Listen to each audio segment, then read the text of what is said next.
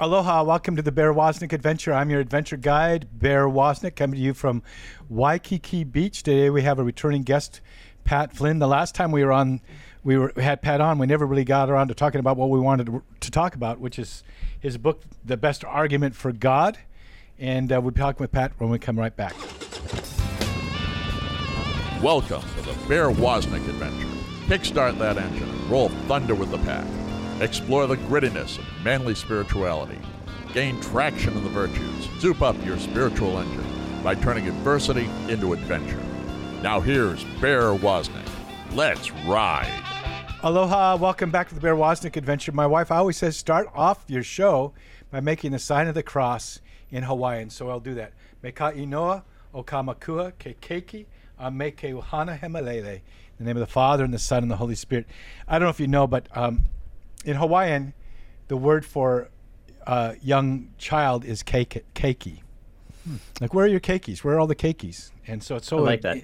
So endearing when it says, ke makua, our Father, ke keiki, the Son, a me ke uhana hemalele, the Holy Spirit. So we have Pat Flynn in the house. Hey, Pat, can you just give us a little intro to you and what you're about right now? And then I want to there's things about you I found out since our last interview I want to talk about. Sure. Yeah, well, delighted to be here again, Bear. Thanks for having me on. Guess I'm about a lot of things right now. You know, fundamentally, Catholic, lover and seeker of the Lord, father of 5, husband to my beautiful, amazing wife, Christine, writing a number of books spanning a range of topics. The one for discussion today is a philosophy book, but I've got another one in the works. This one on kettlebell training and fitness. Can't get too much of kettlebell. Yeah, can't get too much of the kettlebell, and just chugging along, Bear. Things are good. Busy, but good busy. So, very, very grateful for this state of my life. Crazy, hectic, with 5 small children and lots of business projects, but we're very blessed, to be sure. Do you feel like you're following the adventure God has for you? I do now. Yeah. So for people who didn't hear a previous conversation, I'm somebody who came into the church in my late 20s. I'm not that much older than it, but it's been a fair number of years now. And before that, I was more or less aimless. I was a materialist in both senses of the word, Bear. I was a materialist in the sense of like the hedonist sense. I chased material things, right? I wanted my business to do better. I wanted the nice car, and I thought, hey, maybe that'll do it for me. I was also a metaphysical materialist, right? So I was like as materialist as you could get. In other words, you didn't believe there was a God. That's right. Yeah, I thought the general sort of description of the world that you hear from most naturalists was probably the right one. And then, as I'm sure we'll talk about later, that sort of collapsed for me. And as that collapsed, at the same time, I realized that all the ways I was trying to pursue happiness and flourishing were pretty much all the ways that Thomas Aquinas had systematically refuted many centuries before. But I didn't know that rookie. Yeah, that rookie. Yeah, I wasn't totally aware of that dude. So I kind of had to find out through hard experience. But I'll tell you what, sometimes that's the best way to learn a lesson. It's a little stickier that way. Usually, like when I'm teaching someone how to do martial arts or surfing or tandem surfing, no, they don't really know what they've learned until they fail. Yeah, because if they do it right the first time, they don't know why that worked. Mm-hmm. But when they do something counter to the master, I'm just using myself as a master because I am. No, I mean because God, I'm just using God as the example. When God shows us His way, sometimes we got to go. When we don't do it that way, we realize, oh, now I understand. Now I understand why God has a certain order, why He made us man and woman, for example, not men, women, and then some other confusion. He has an order for everything that He does. But I was reading St. Athanasius yesterday about the incarnation. It goes all the way back to, there had to be a God who created. Mm-hmm. There had to be not someone who made something out of something, but the someone who made the something that He made things out of. There has to be a creator. But you came along that path. But I want to, before we get into your new book, I want to talk about. So you started out. How old were you when you got involved in Taekwondo? I was in high school, so I was probably in maybe about 10th grade. And what led to that, Bear, was I had no athletic upbringing whatsoever before that. So I grew up with my two favorite forms of exercising were sitting and resting, and occasionally video games. So I was kind of the chubby kid of all my friends, and that's not like, that's not the coolest thing. That's not particularly enjoyable. It's not like a super sob story. I still had lots of friends, but they make their remarks, and eventually it bothers you a little bit. So I was, just hang out with some of my friends after school one day, one of my friends in particular, and we kind of just passed by a martial arts studio that was offering a free lesson. And as a joke, was it like Rex Kwon-Do? Yeah, it was like, a franchise Taekwondo school, right? Yeah, that has since gone out of business, sadly, because it was actually a good experience. Mm-hmm. So we went in as a joke because, high schoolers, we just had nothing better to do. Why not? Why not just go into the martial arts studio? But I'll tell you what, I fell in love. That first lesson, I fell in love. Yeah. I fell. My friend thought it was a joke. He never came back. I didn't have any money, but I immediately just begged the instructor, hey, put me to work. I'll clean toilets, whatever I need to do. I know this is something that is going to help me to develop into the person that I actually want to be. Now that is essential. So you weren't just looking at it from a martial, I'm going to learn how to fight, but I'm going to learn how to be the man I want to be because of this. Yeah, from multiple perspectives. So I didn't really want to go to the gym because since I didn't really have an athletic background, I wasn't like all my friends were in the gym and I didn't want to put up with it, right? I knew the sorts of comments they would make as soon as I walked into the gym, right? Right. So I didn't want to go there. But I also knew I needed to get in shape, and I didn't know how. So, nobody in my family was of any help. My mom was your sort of stereotypical yo-yo dieter, collected a bunch of infomercial products. And I remember going down into my basement, just kind of like digging through all those. And it was just a heap of conflicting information, right? So that wasn't really helpful. But when I went into that martial arts studio, I found a number of people, but particularly the master instructor, who seemed really well put together. He seemed like a guy who just sort of had this fitness thing figured out.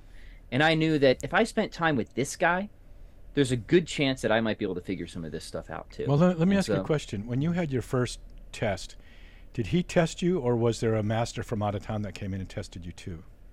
For my first test, it was him. But later at a different school, because I went off to college before I got my black belt, it was the original owner of the gym from Korea who came in to test me for my black belt. Okay, so I want to talk about that because there's something about that. Yes. That is Catholic. In other words, as a young man, you're looking for structure. You're looking for something that will build virtue, but you're also looking for the tradition. Is there a history behind this? That's right. And the Taekwondo, I know my first experience with martial arts was Taekwondo. And my teacher was an instructor who learned it in Korea as a Marine. But then the people that came down, I was in Waco, Texas, when there was testings, the Dallas master would come down, and do the testing with him. That's right. And so you get the sense of this is a tradition. There's a way that you do this, and it's gone back for centuries. Do you think there's something in that structure that a young man is looking for? And I think so. There's an inherent authority to it. And, Catholics are sort of about the authority thing. And that's good. We need authority. We need authority in our life. And especially if it's a proper authority, that is a good thing to have.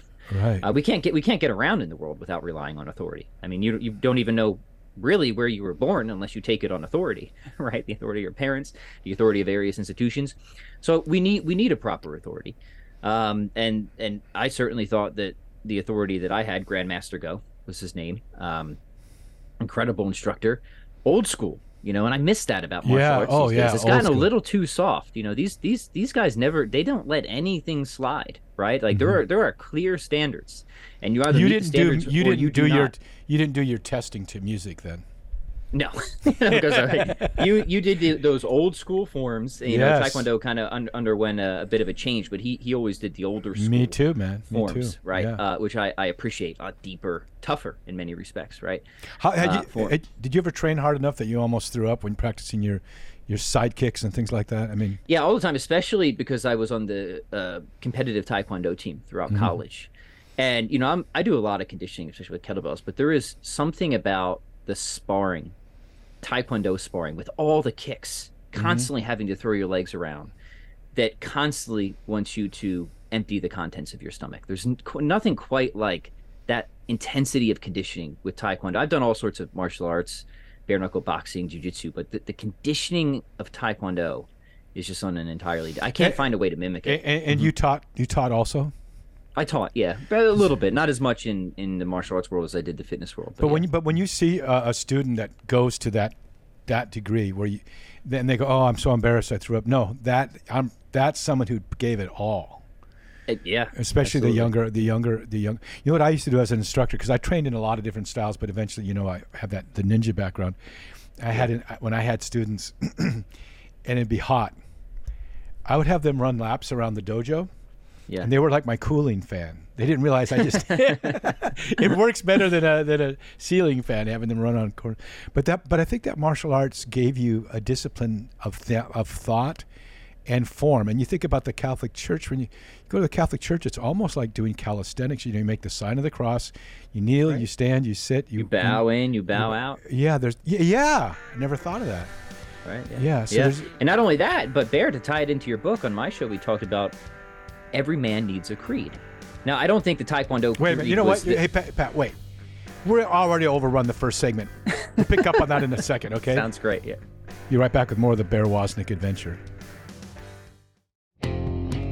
Now you can journey with other men on the adventure of a lifetime, growing in manly virtue, through Bear's Man Cave community and our 3-year School of Manliness. Join at deepadventure.com. Better yet, you can lead your own sons through the same compelling video, audio, and written content. Can you imagine how much deeper your relationship with your dad could have been, and how much more you could have learned and pitfalls you might have avoided if your dad had a tool like this to help to draw you both into a deeper, life-changing discussion? Now you have a trigger that you can pull that will take you into gritty discussions with other men and with your sons at deepadventure.com. That's right. Deep Adventure Ministries is grateful to Notre Dame Federal Credit Union for underwriting the Bear Wozniak adventure on EWTN. Notre Dame Federal Credit Union provides car loans, mortgages, SBA loans, and depository accounts nationwide, as well as 24-hour support. Go to deepadventure.com to find their link, or go to NotreDameFCU.com. Mahalo to Notre Dame Federal Credit Union for making the Bear Wozniak adventure possible. You can gain traction in the virtues in my book, Deep Adventure, The Way of Heroic Virtue. And you can be inspired by my personal testimony of heartache and triumph with my book, A Surfing Guide to the Soul. Both newly published by Sophia and available at our web store, deepadventure.com, and also on amazon.com.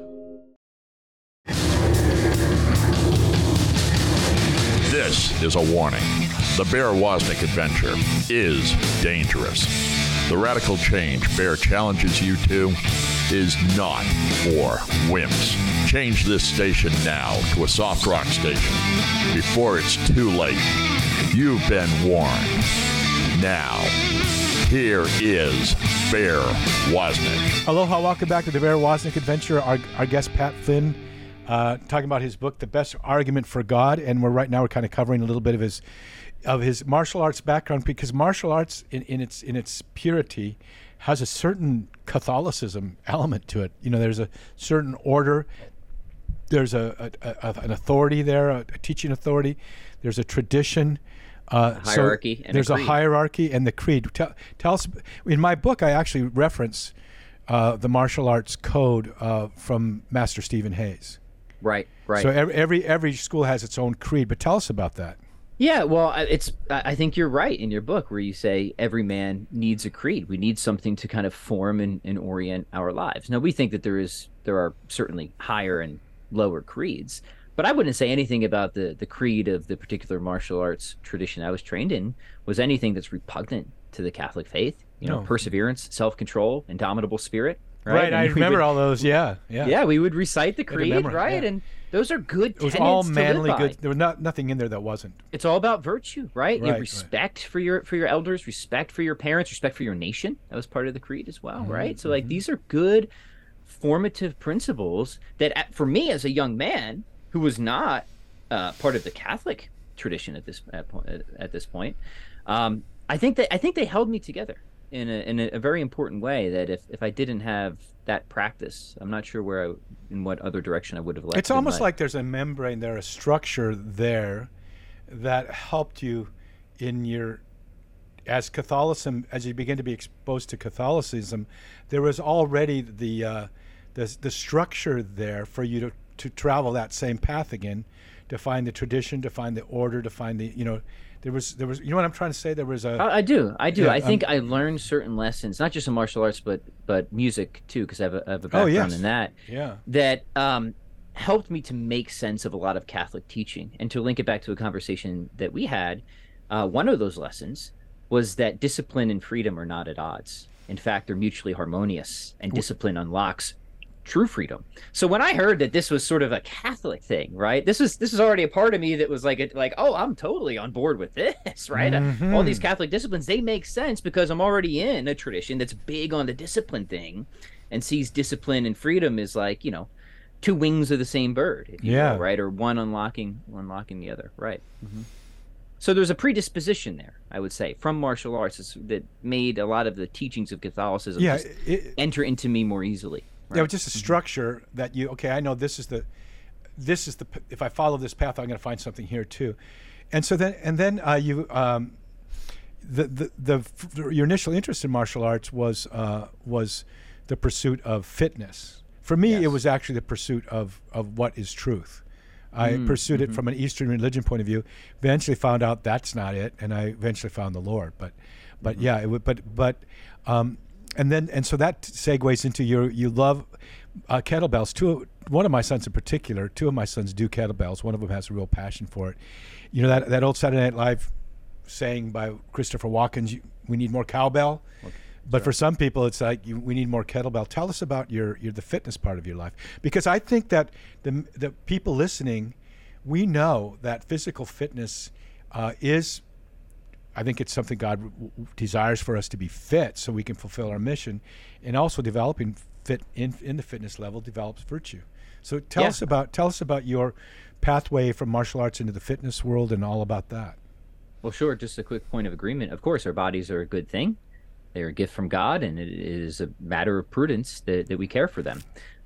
But back to my story, fitness was, at that point, I was both interested in it for its own sake, but also I was becoming quite competitive with martial arts. I had caught the bug, so I was always looking for ways to enhance my martial arts practice. Were you doing forms, or were you doing sparring, or both? Competition? So for college, I was really big on because as you know, like Taekwondo sort of divides into two almost fundamentally different things. There's the sparring, or the sport of it, and then there's the kind of formal aspect of it. Now, typically you do forms. Isn't that both, interesting? Right? Forms, right? So Plato, which is so Augustine, so yeah. Very Neoplatonic, I agree. Yeah. So in my college years, when I was very competitive, it was more on the sparring side, right? There's a lot of stuff you do in forms that you just would never use in an actual Taekwondo match. It's just too extravagant, right? You do it for other reasons. So I was, before I went to college, I was doing a lot of just good traditional lifting, barbell stuff, dumbbell stuff, body weight stuff. I get to college, and my coach at the time, still one of my great friends now, his name's Sam Sikdar. He saw what I was doing in my fitness routine, and he himself was just an absolute physical specimen. Just hit like a Mack truck, just shredded, incredibly strong. So of course I'm like, hey, whatever you're doing, I wanna learn about that, right? And he's like, come down to my gym. He's got the whole dojo, and he introduces me to kettlebells at this time. I had never even seen one of these things before, right? How long ago was that? This would have been, for me, 2008. On 2008. Yeah, I remember about that time. Onnit sent me these. Have you seen those primate kettlebells? That's right. Yeah, the one with the gorilla-looking ones. They sent me a few of those, and pretty fearsome looking, But yeah. So this would have been, I think kettlebells kind of initially because of the guy named Pavel Tsatsouline kind of came into public awareness around like early 2000s, but started to get really popular around 2008, 2010. Right. So that makes sense. So Sam shows me this kettlebell thing and takes me, he didn't even take me, he delegated it to a couple of his other instructors to take me through, some of the exercises. And immediately I was hooked. Immediately I saw this is going to be a fantastic complement to my training.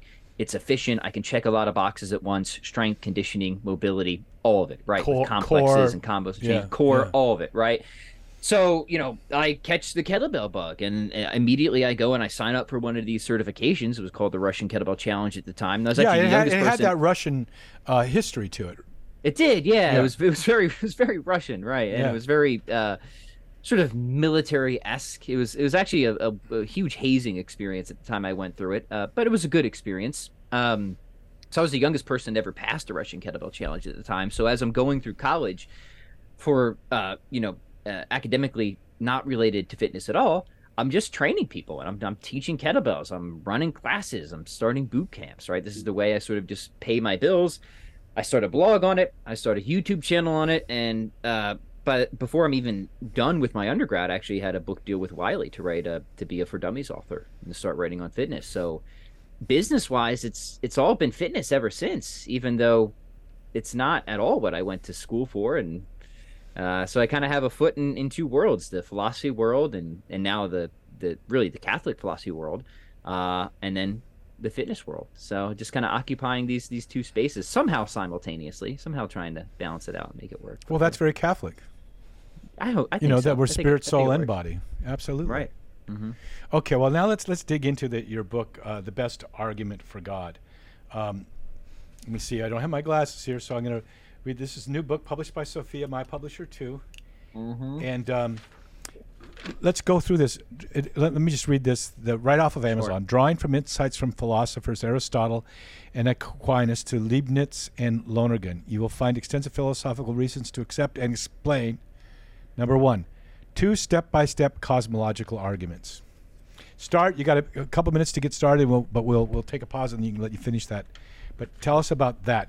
2 step-by-step what the heck is cosmological? What is a cosmological argument? Well, let me give a little background before the break, and then we can dive into cosmological reasoning afterwards. So if you go to St. Thomas Aquinas, which I think is always a good and smart move, you'll see that when he's considering the existence of God in his Summa, he only considers 2 objections to the existence of God.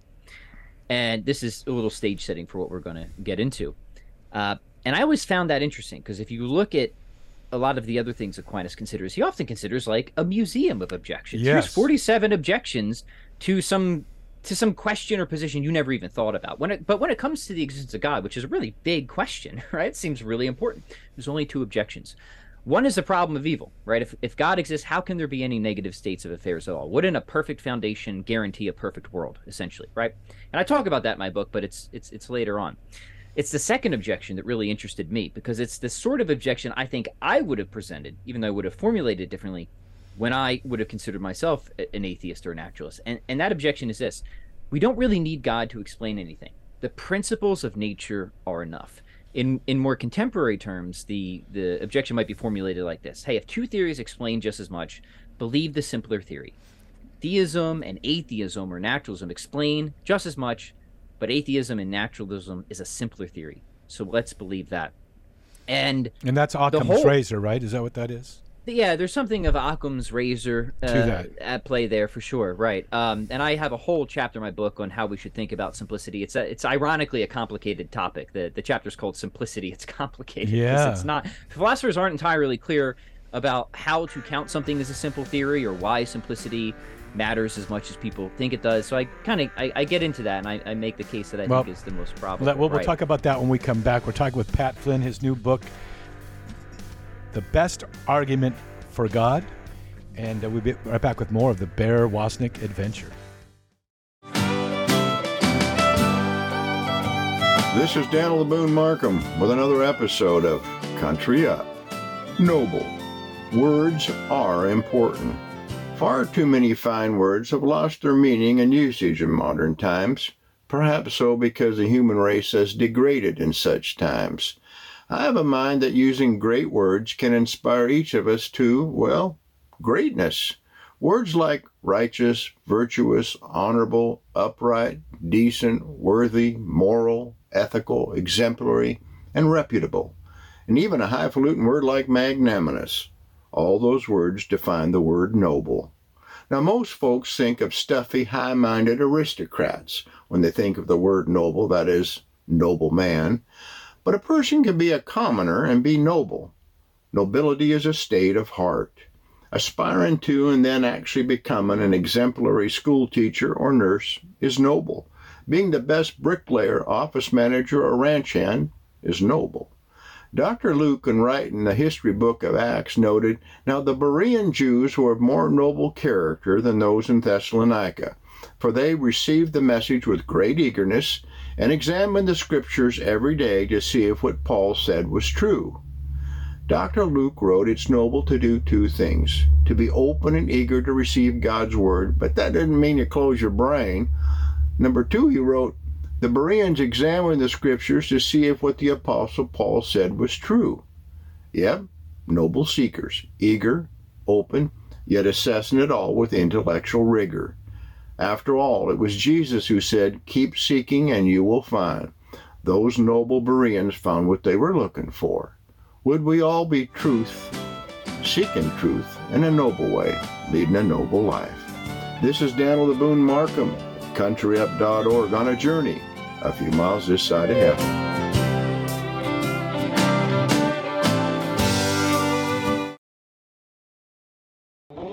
We invite our mama bears to join with us at deepadventure.com. You'll have access to all of the Long Ride Home TV shows even before they air on EWTN, plus 3 years of the shareable Ocean Sunrise Daily Catechism videos, plus at deepadventure.com a 20% discount at our online store with all of our great t-shirts and clothes and books and rosaries and medals and all kinds of accessories.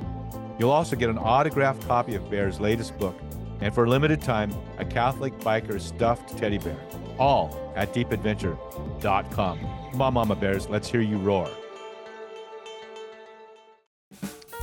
Did you know that each Saturday morning you can receive the shareable YouTube video version of the Bear Wozniak adventure in our inspiring weekly newsletter, even before it airs on the radio or hits the podcast apps? Never miss another episode. You can even binge watch Bear's inspiring guests.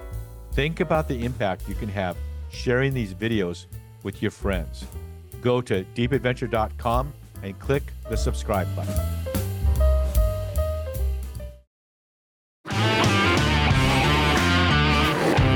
Be the kind of man that when he gets out of bed in the morning, the devil says, oh no, he's up. Go to deepadventure.com and invite Bear to speak.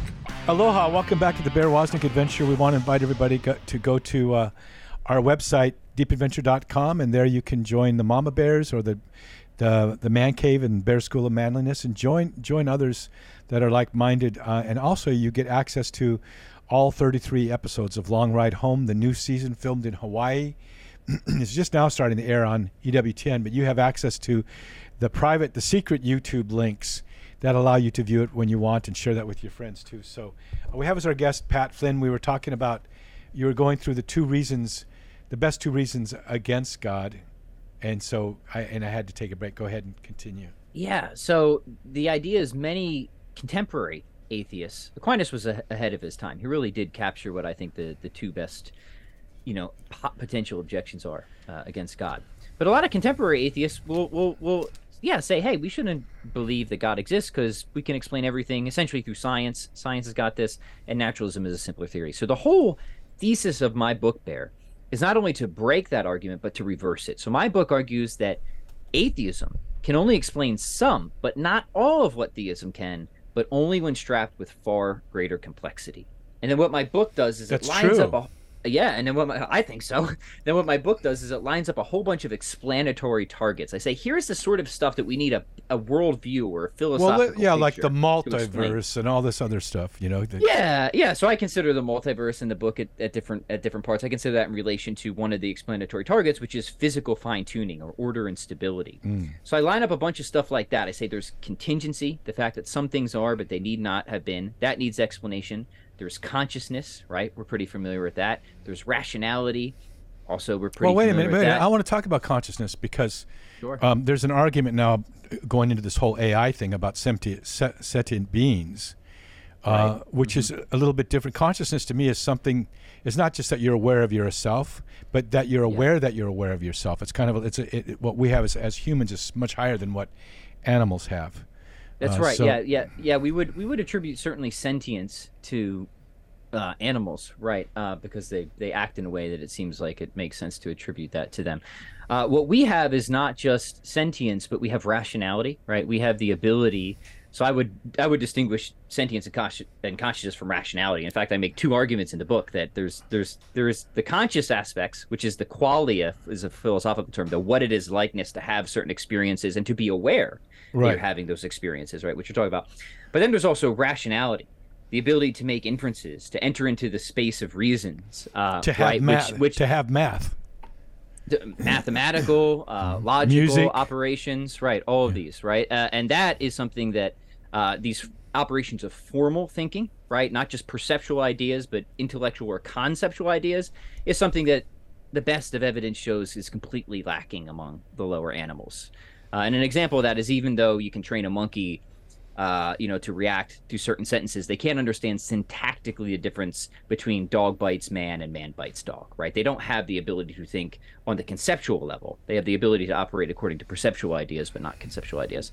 I get into that in the book. But either way, putting the animals aside, I argue that naturalism can explain neither of these things adequately. It can't explain the qualitative dimension, the what it is likeness, not just for us, but I would argue lower animals as well. And it certainly can explain the rational dimension or semantic content and stuff like that. And there's a lot of arguments for that in the book, but my book is a cumulative case. So I talk about contingency, consciousness, order and stability, fine-tuning, physical fine-tuning. I even, of course, get into suffering and evil as well. And I argue at each particular point, either naturalism has no explanation at all, whereas theism does, or if naturalism is going to have an explanation, it's a very ad hoc one, it's contrived, and it's extremely complicated. Morality is another sort of explanatory target where I make the case for theism. Now, you asked about cosmological reasoning. So that relates to, just to give a quick sketch of that relates to the data, if we want to call it that, of contingency. And contingency is a word philosophers use to describe something that is, but it didn't have to be. A contingent thing is something where its sort of nature, essence, doesn't guarantee its existence. And we're pretty familiar with contingent things. I mean, just look around, right? I'm contingent. This computer is contingent. It is, but reality didn't have to include it, right? Pretty much everything that we're familiar with seems to be something that reality didn't have to include. And cosmological arguments essentially argue this, Bear, that there's this whole class of things, contingent things, right, that by themselves are incapable of explaining why reality actually includes these things, right?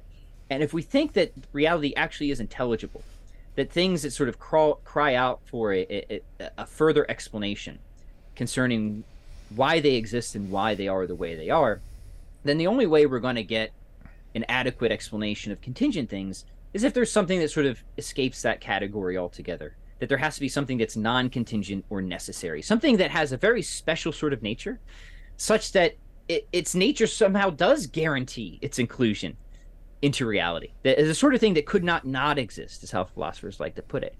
And then, as philosophers like Aquinas would argue, that would have to be a very special sort of thing. Like, what sort of thing could be a necessary existent? And Aquinas, of course, spills an enormous amount of ink on this in the Summa, and he argues that this sort of reality would be a being whose essence just is pure existence, or existence alone.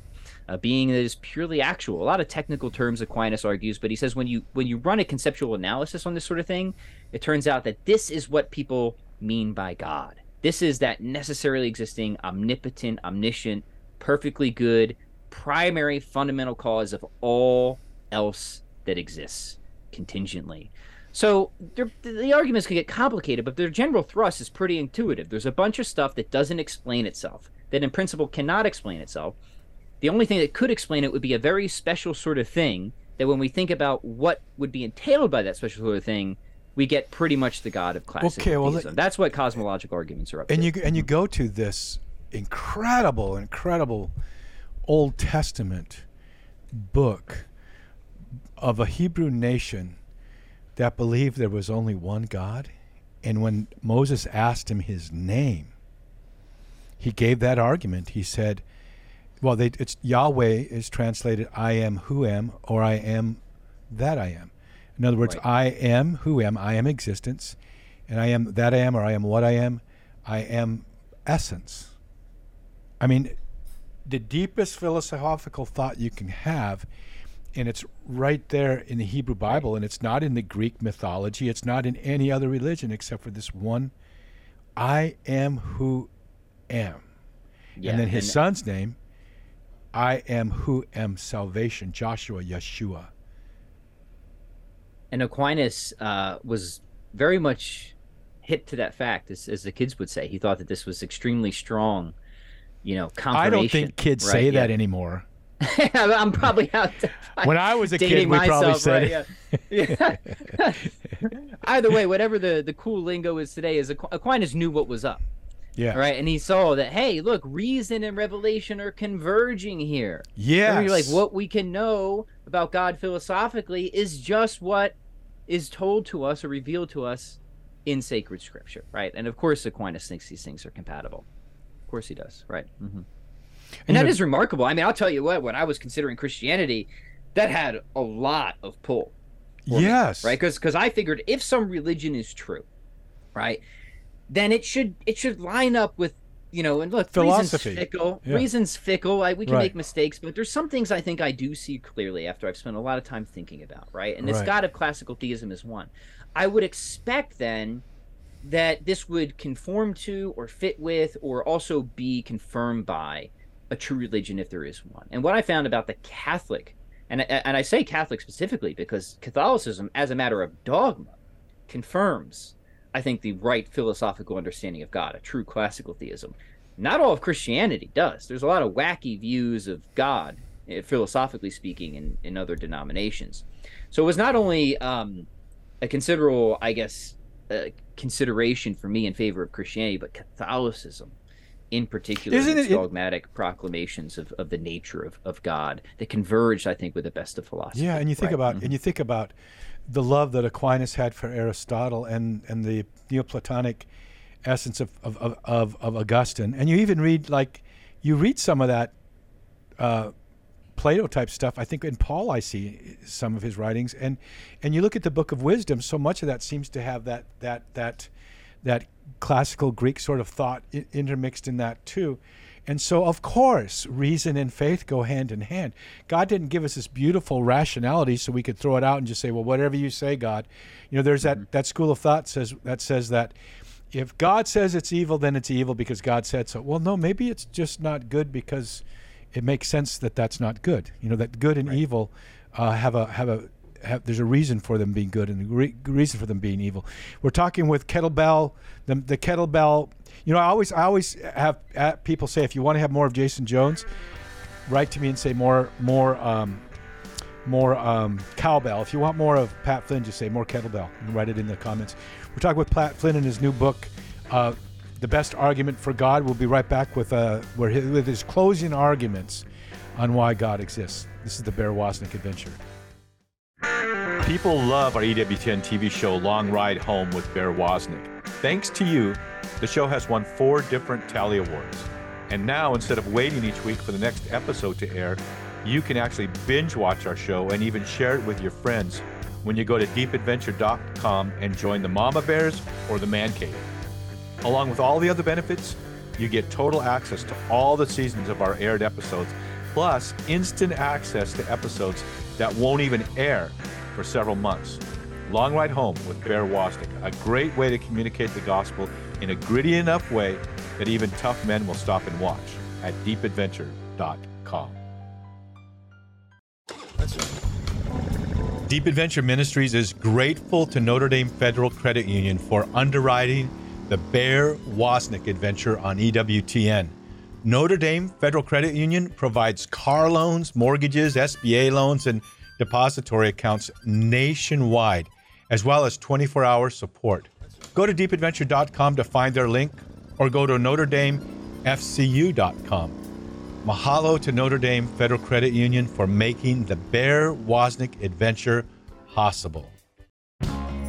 When you go to the Bear Wozniak Deep Adventure YouTube channel, you get access to all of our free playlists, including hundreds of episodes of the Bear Wozniak Adventure, plus the 3-year journey through the whole catechism in our Ocean Sunrise Catechism series. And you even get short clips and live streaming of Bear and Cindy's Adventures in Paradise videos. Go to YouTube and subscribe to the Bear Wozniak Deep Adventure channel.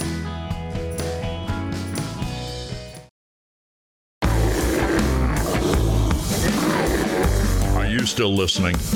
I thought we warned you to change to an easy listening station. Well, you asked for it. Here is more of the Bear Wozniak Adventure. Aloha, and welcome to the Bear Wozniak Adventure. My sons did such a great job helping me with the show, Long Ride Home, the motorcycle TV show, airing on EWTN right now. If you want to see all of the episodes, you want to power watch it, why not become a member of the Mama Bears or the Man Cave? And you get access to all 33 of those episodes. There's a lot of people that have been converted through watching Long Ride Home. A lot of men, especially. The women love to get this into the hands of their men or their husbands or their brother-in-law or whatever, because they'll be watching these guys on motorcycles, and next thing you know, oh, they're talking about God. Oh, they're talking about they're going to mass. So it's a way of inviting men in, because no man is going to come to the Lord unless it's through grit and grace. You need both. So go to our website, deepadventure.com, become a member of that. And don't forget my new book, 12 Rules for Manliness. Where Have All the Cowboys Gone is out now. You can buy it wherever books are sold, or on Amazon, or our website, deepadventure.com. And we have a fellow Sophia publishing friend of ours on the show with us today, Pat Flynn, his new book published by Sophia, The Best Argument for God. Okay, so let me see here. I don't know where we left off, but I'm going to see if you covered all the topics here that... Okay. Can God be false? Oh, and let's talk about the God of the gaps theory. Sure. And then let's go into that argument. Yeah, right. So a lot of times it's an insulting argument.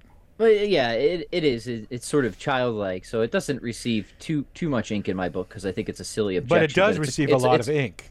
But it's a common one. So Right. I made it a point in my book that I wanted to engage with very serious objections coming from, I think, fair-minded skeptics, but also you're going to hear these, so we might as well deal with them anyways, right?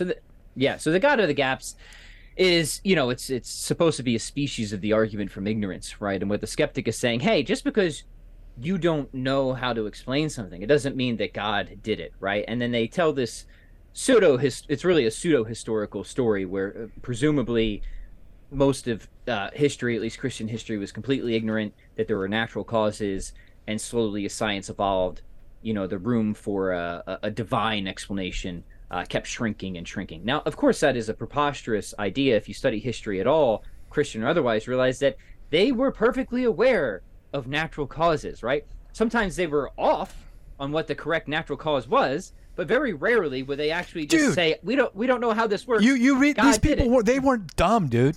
I guarantee you. This is why the virgin birth was considered a miracle. They knew that birth had a natural cause. Right? But I'll tell you what. The average, you read the Greek fathers, or you read the classic writers of the Greeks, the medieval writers.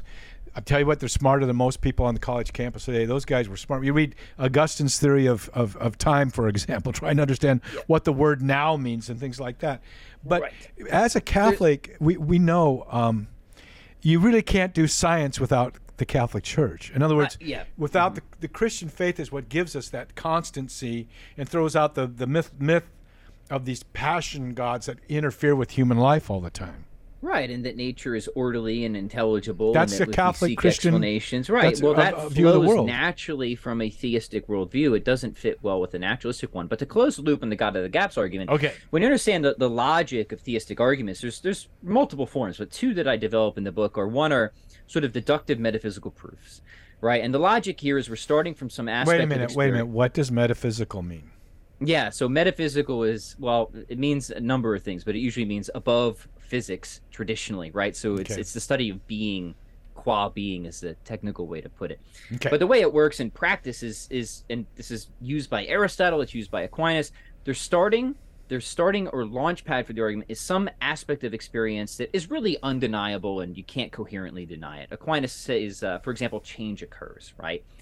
And then what's happening there is they're undergoing a conceptual analysis through a string of different steps that proceed deductively to a particular conclusion, right? So all the cosmologic arguments in various technical ways essentially argue this: if the world, then God. The world, therefore God. Now, if you have an argument that is deductive in nature, where each premise is either entailed by a previous one or starting from some aspect of experience that just can't be coherently denied, there's no room for gaps in that, right? The logic of the argument is saying, no, the conclusion is entailed by these steps. So if you're going to get out of it, you can't just say there's a gap. You have to go and deny a particular premise. You got to give me an argument for where my argument went wrong, right? Because otherwise the gaps is completely irrelevant to this form of argument. The other form of argument is just inference to the best explanation, right? And this is a very common form of scientific reasoning. We have competing hypotheses, and then what we do is we say, well, how well does this hypothesis anticipate or predict some particular data compared to another hypothesis? That's not gaps reasoning at all, and philosophers do this all the time. They just do it on a kind of a higher up scale of worldviews, right? And so we can make an argument and say, well, look, this broad feature of reality, right, that there are conscious beings, is a better expected thing to occur if God exists, and here's the reasons why, versus if God does not exist, and here's the reasons why. Again, no argument from ignorance fallacy being committed there whatsoever. So the problem there is, I'm sure you know and your listeners know, is, and it should be well, actually, my brain is bleeding right now. All these big words. Well, let me make it simple. Serious atheist philosophers don't make that argument. This is a YouTube comment type of argument, because it's a Dawkins argument. It's a Dawkins argument that it's irrelevant, right? And if you're going to address serious theistic argumentations, you need to provide serious objections, and this isn't one. But those are some of the technical ways. But that's what Aquinas did, man. He presented the wrong argument in the best possible way it could be presented. Right. These knuckle draggers. I'm sorry, I shouldn't insult them, but these guys these four, what are they, four horsemen of the New Enlightenment, or whatever they call themselves, the five. Yeah. Fortunately, they're becoming increasingly irrelevant these days. Yeah. Well, yes, and but they do the opposite. They set up straw man arguments and then knock them down. Yeah, and they seem entirely, if not congenitally, incapable of paying attention to the vast amounts of criticism that they receive, even from fellow atheists. Right? I mean, take a certain atheist philosopher, Michael Rue's philosopher of science. He said that Dawkins' book made him embarrassed to be an atheist. Yes, it's yeah. And then you've got people like their heroes, Anton Flew, who eventually became a believer and a Christian, right? Yeah. In the very end, and they say, oh, he just had his mind. He went crazy. He saw the end was coming. He was scared into belief, something like that, right? Yeah. And so I think it. That itself, my friends, is called a fallacy, right? Yeah, and so you think about it. It seems like when you read their books, they're angry. There's an angst. Mm-hmm. There's an angst there, and what are they angry about? Yeah. Is it that there's a God? Why do they talk about God so much? Why is it? Yeah, this is something that I've had to ask myself there, because what I realized was we might have mentioned this before, but I'll repeat it quickly, is that there are different types of skeptics or atheists. My skepticism or atheism was not motivated by an anger at religion or a bad experience with religious people, or, I think this is a big one, political motivations at all. It was just from the experiences I had, just leading me to believe that there weren't good reasons to be a theist at the time until I came around, so to speak. So it wasn't like difficult for me emotionally or politically or anything to make the transition. And in fact, it was pretty easy, because I realized that theism could adequately explain and ground so many of the commitments that to me were non-negotiable, right? Moral commitments concerning human rationality, freedom of the will. The very argument that says, well, if God is all good and God is all powerful, why does evil exist? What is evil then? If you're a atheist, and what is moral judgment? Why do you think, oh, it's so terrible that this happened to this natural disaster, which is a tough one to argue about, natural evil. This natural disaster is so bad because it killed all these people, or why is that morally wrong? Why is it any different than a lion tearing apart a lamb? Why is that? Where do you even get morality? You got 1 minute to tell that, and then we got to go. Yeah, well, the quick answer, and I developed this at much greater length in my book, is that I do think that a consistent naturalism veers inevitably towards what's called a moral anti-realism, or a nihilism, right? Which is the denial of pretty much the entire moral dimension as people understand it. Didn't Hitler come out of Nietzsche in some degree? Well, I think there are certain. I'm not a an expert in all the historical details of that, but I think there was a fairly profound influence of certain He went off the deep end. philosophical schools of thought that were, one can argue if they were hijacked or distorted or not. Well, yeah. But yeah, right. But the long story short is like, yes, the theist has to be able to tell some story of why God created a world with this distribution of suffering. But the theist can tell that story. Right. And what I'll argue is the naturalist cannot tell any story. They don't. About why right. And look, some stories better than no story. How can they talk about good and evil at all, other than as a social contract, which is or a construct, right? Which is what we see today. We got to go, dude. So that's why we got to get you back on the show. We start having too much I want fun, you back right? on. I want to be back on your show again sometime too.